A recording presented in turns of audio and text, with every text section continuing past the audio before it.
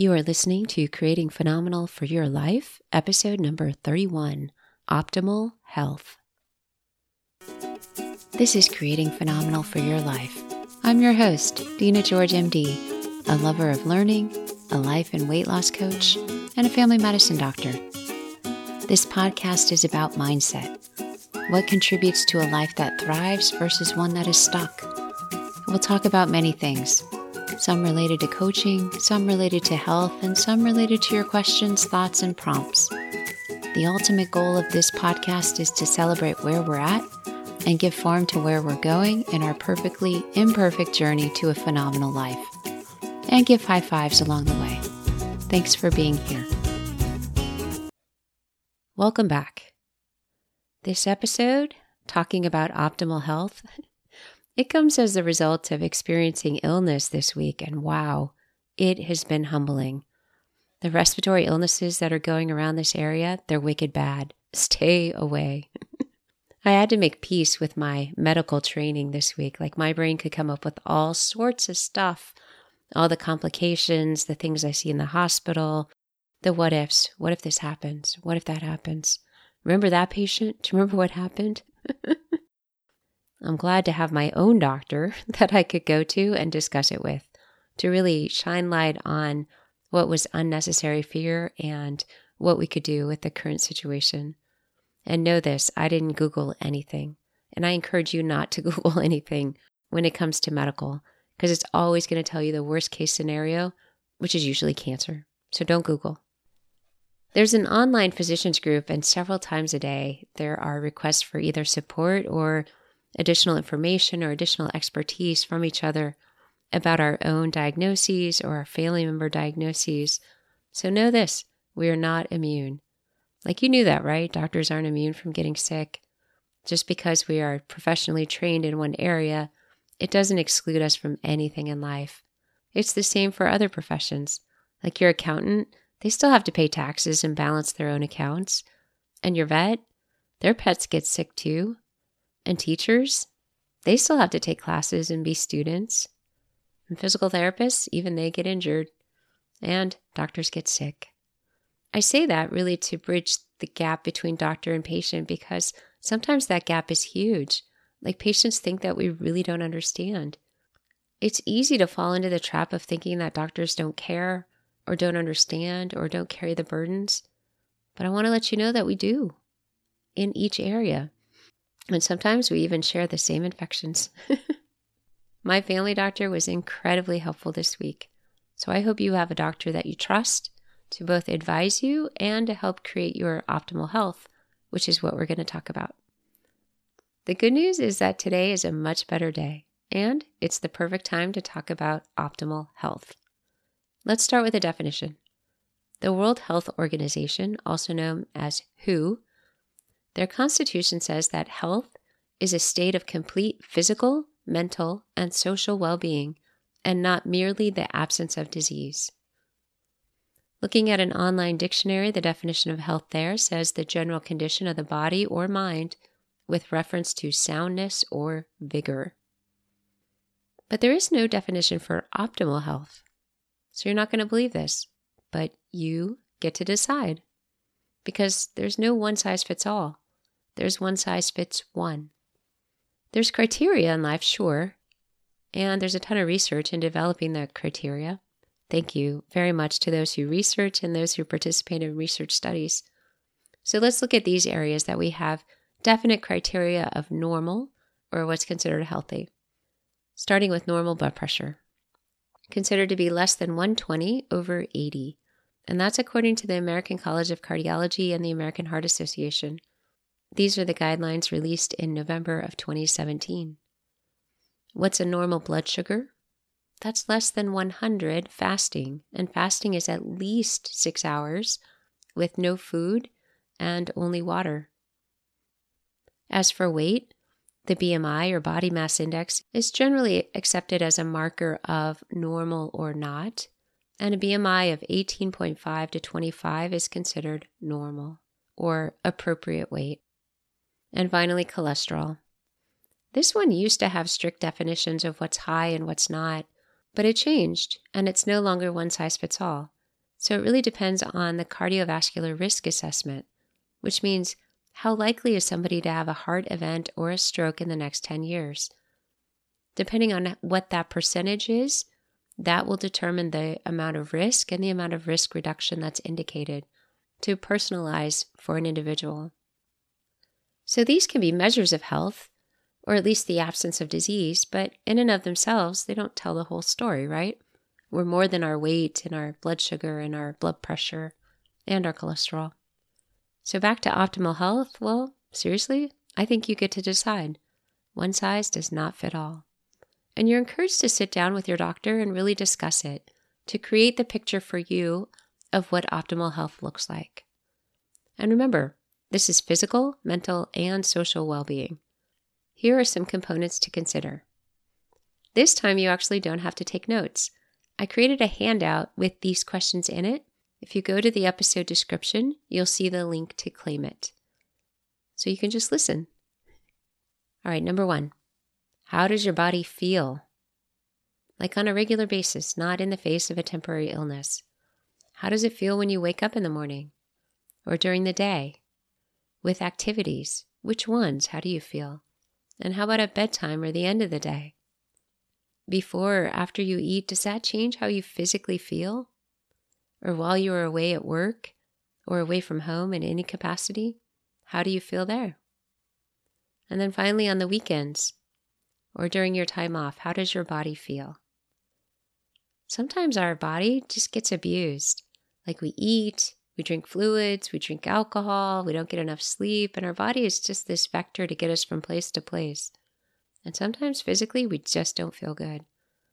So that's the basis of this question. How does your body feel? Number 2, how does your body move? There's no shame in this question. This is not how it used to be, or how it could be, or how it will be. This is how does your body move right now? That's all we want to know. When you wake up in the morning, what do you notice? Are there areas of tension? Are there areas of pain or aching? And how about during the day? How does your body move with driving, walking, working, activities? How about after you eat? Does your body want to move, or is it time to take a nap? And then on the weekends, does that make a difference compared to the week? How your body moves? Area number 3, what can your body do? So let's look at strength. What are you noticing for your strength?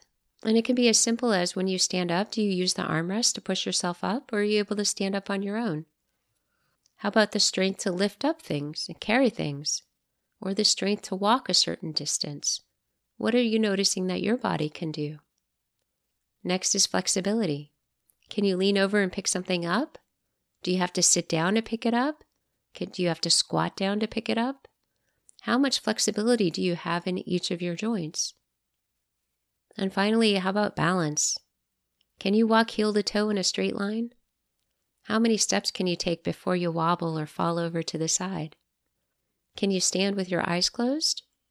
Or do you have to spread your feet apart to balance? What does your balance look like? Are you able to stand on one foot? And for how long? And then how about the other foot? Is it the same on both sides?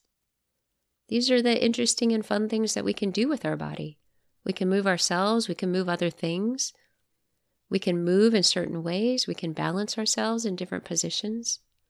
And the joy of being a human. Area number 4.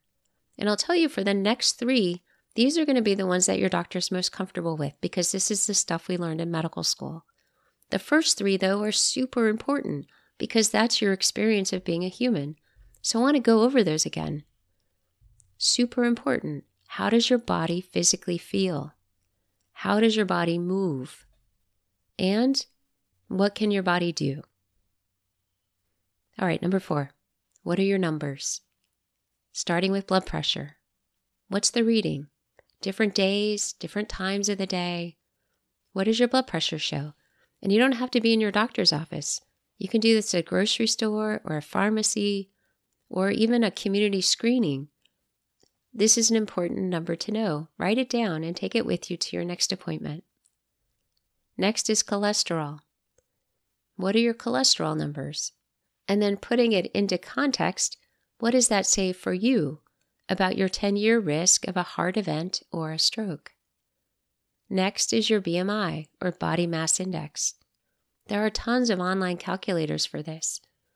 It's simply your height and your weight. That's it. It's not your gender. It's not your age. It's not your status. So know that an offensive or defensive lineman in football, their BMI is going to be huge. But it doesn't mean anything about their health, and it certainly doesn't mean that they're unhealthy. It's their height to weight ratio. So it's the same thing for you.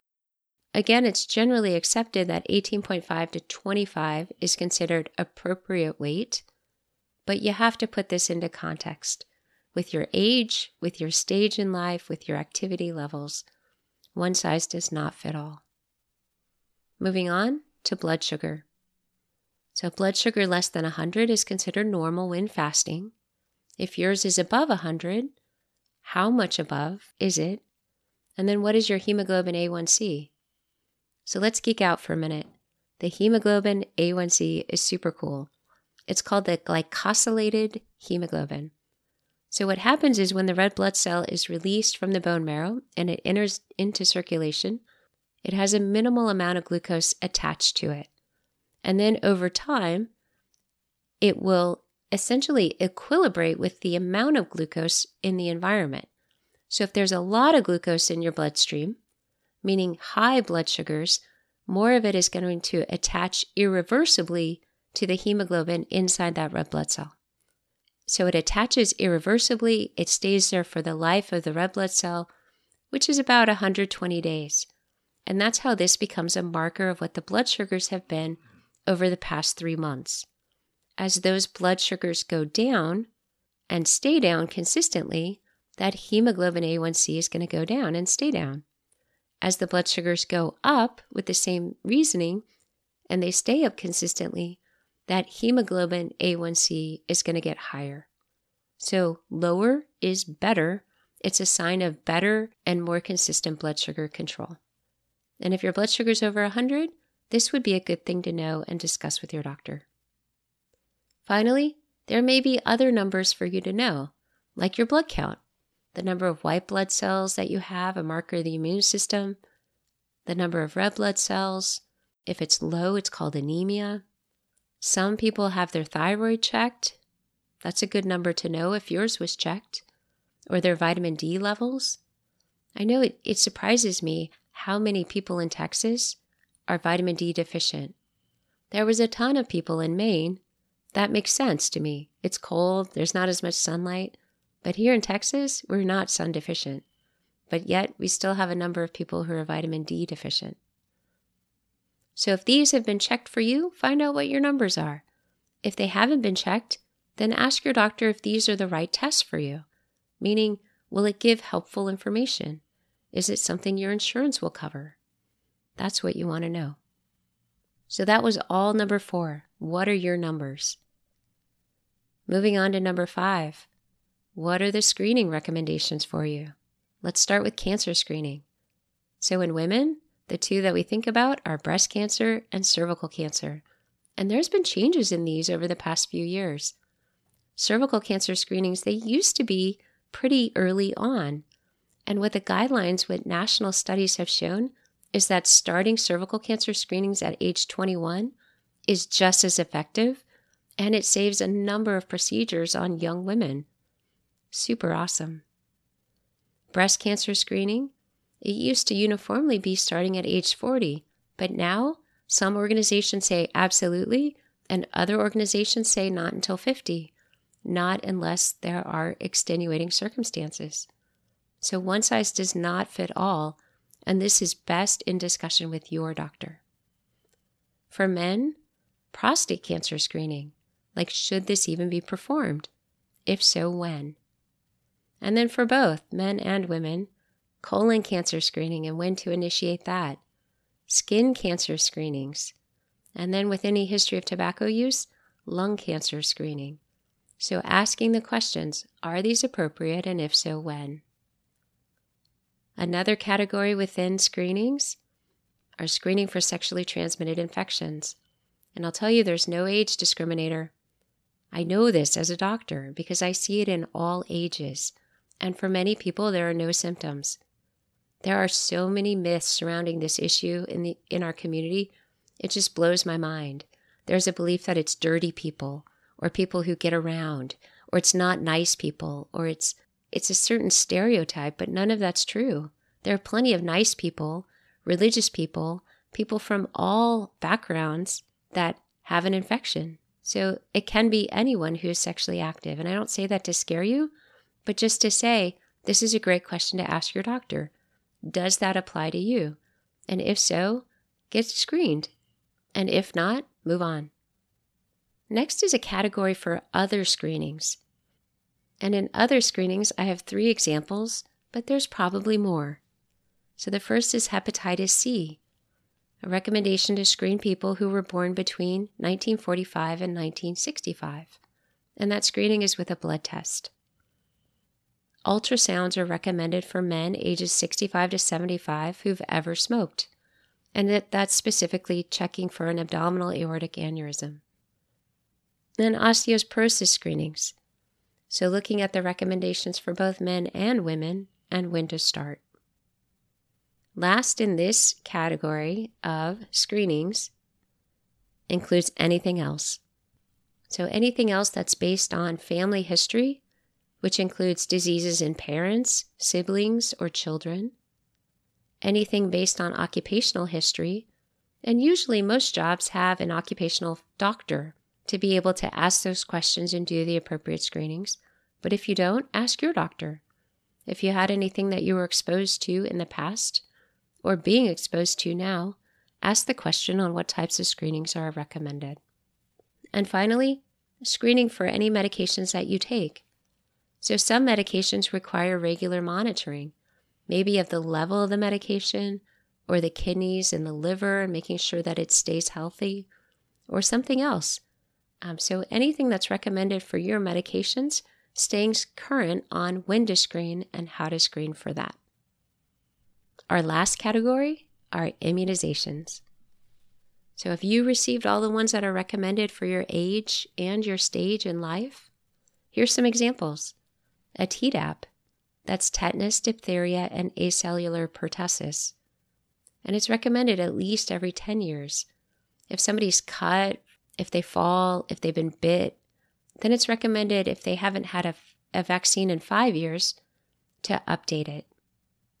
Second on our list is HPV, or the human papillomavirus. There's a vaccine to help reduce the risk of a few strains that can cause significant disease, including cervical cancer and anal cancer. The FDA recently approved it for use in people up to age 45, which is a big difference. In the past, it was approved only up to age 26. Third is the zoster or shingles vaccine. Fourth is the pneumococcal pneumonia vaccine. And fifth is hepatitis B. Our country does a phenomenal job of administering and tracking childhood vaccines. This is one of the vaccines that we see in some people the immunity can wear off. So if you're in a job with potential exposures to body fluids such as blood, this is a good one to know if your immunity, if it's continued or if it may have waned. And a simple blood test can check for that. So these immunizations have recommended timelines on when to administer, but there's always exceptions, such as for people with chronic disease. They may need to be given earlier. So check with your doctor. Are you overwhelmed? We just covered a lot of information in a short period of time. I want to share this because this is what I think about when someone comes in for a physical. And the goal is to have a conversation about each of these because it's your experience.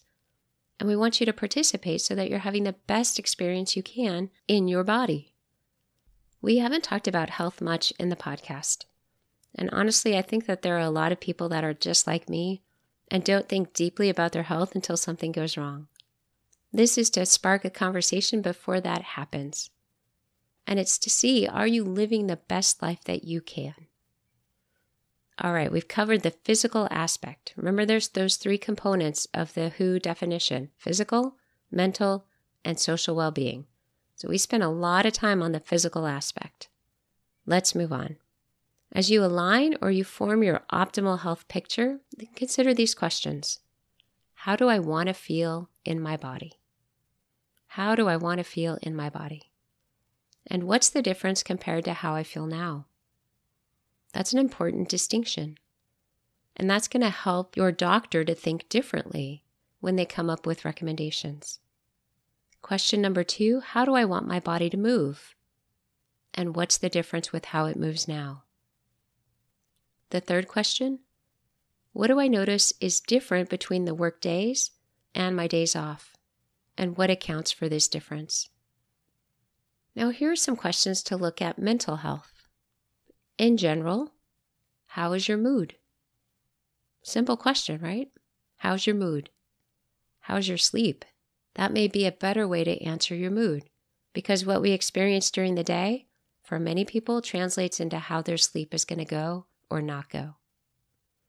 Another question to ask yourself, how do I manage conflict or challenges? So if you walked outside right now and you had a flat tire, what would that do? What would that do for your day or for your mindset? How would you manage that? And that's just one example. You could pick others. Another question to ask, do my ups and downs, do they seem to be in alignment with others? Meaning people that we trust or we look up to? Does it seem like our highs are about similar, our lows are about similar? Or are we higher or lower? Or are we not getting as high or not going as low? That's one way to kind of measure how your mood is compared to people that you love and trust. And finally, what practices do I have to rejuvenate? To really refill your emotional gas tank? And then what else can be an option? How else can you fill that gas tank? Because it's really important. There's so much that empties the tank. We want to refill it and refill it in a way that's rejuvenating. Moving on in the triad to the social well-being part of health, consider these questions. Who are my trusted relationships? How do these relationships affect my energy? On a scale of 1 to 10, how strong are my social connections? And how strong do I want them to be? What am I willing to do for that to happen? As you answer these questions, you're really going to create your own definition of optimal health. And from that, you can set goals and create a path. As you create that path and you start walking down it, you're going to refine it. Anticipate that, because that's progress. So you don't have all the answers now. You're not supposed to. It's a matter of just getting started. It's kind of like setting the alarm and just getting out of bed. Just get started. Whatever follows is total bonus. So when you have more information about what's working or what's not working, use it and refine your plan. But until then, create the plan, create the vision of what optimal health looks like in a way that's really exciting for you because it's yours. If you're already doing it, hooray, high five, keep doing it. Perhaps you found an area to explore in more detail or to add some value. So let's go over them one more time. In our triad of health, we said physical, mental, and social well-being. So physically, we're talking about how your body feels, how it moves, your strength, flexibility, and balance, knowing your numbers, appropriate screenings, and immunization status. In the category of mental well-being, looking at your overall mood and your sleep, response to stress or conflict, and those mood rejuvenators or restorers. And finally, for social well-being, it's the relationships that you have, the ones you want, and what you're willing to do to create them or strengthen them. And that's your framework for optimal health. Did you notice? One size fits one. Yours is going to look different than your spouse's or your child's. And yours is going to look different today than it will in the summer, because you're going to continue to refine it so that it more reflects not only what you see as optimal, but the best version of yourself. Optimal health is something that's totally available to you right now. No one can give it to you. You can't buy it. It's not a light switch that you just flip on. It's something that you access through thoughtful consideration of the details and then working with trusted advisors. I've said it several times. Working with your doctor, having that trusted relationship to go over each of your answers with. They're going to be better versed in questions 4 through 6, looking at the numbers, going over screenings, going over immunizations. But I'll tell you, they want to know what your answers to 1 to 3 are, because then they can put it all into context and with you come up with a plan. You can invite anyone else you want on your team too, to be a thoughtful, trusted advisor. There's so many people out there that just would love to be on your team and to help you reach your optimal health. Seriously. So I created a document with these questions, and again, there's a link in the episode description for you to access it. If you can't find it or you don't receive it, email me, Dina@georgemdcoaching.com. So I'm wishing you optimal health, sending you a high five, and all my best. I'll see you next time. Professional women who want to create phenomenal in their lives and remove the clutter that holds them back, they coach with me. Email me, Dina@georgemdcoaching.com for a complimentary discovery call. The time to get started is right now.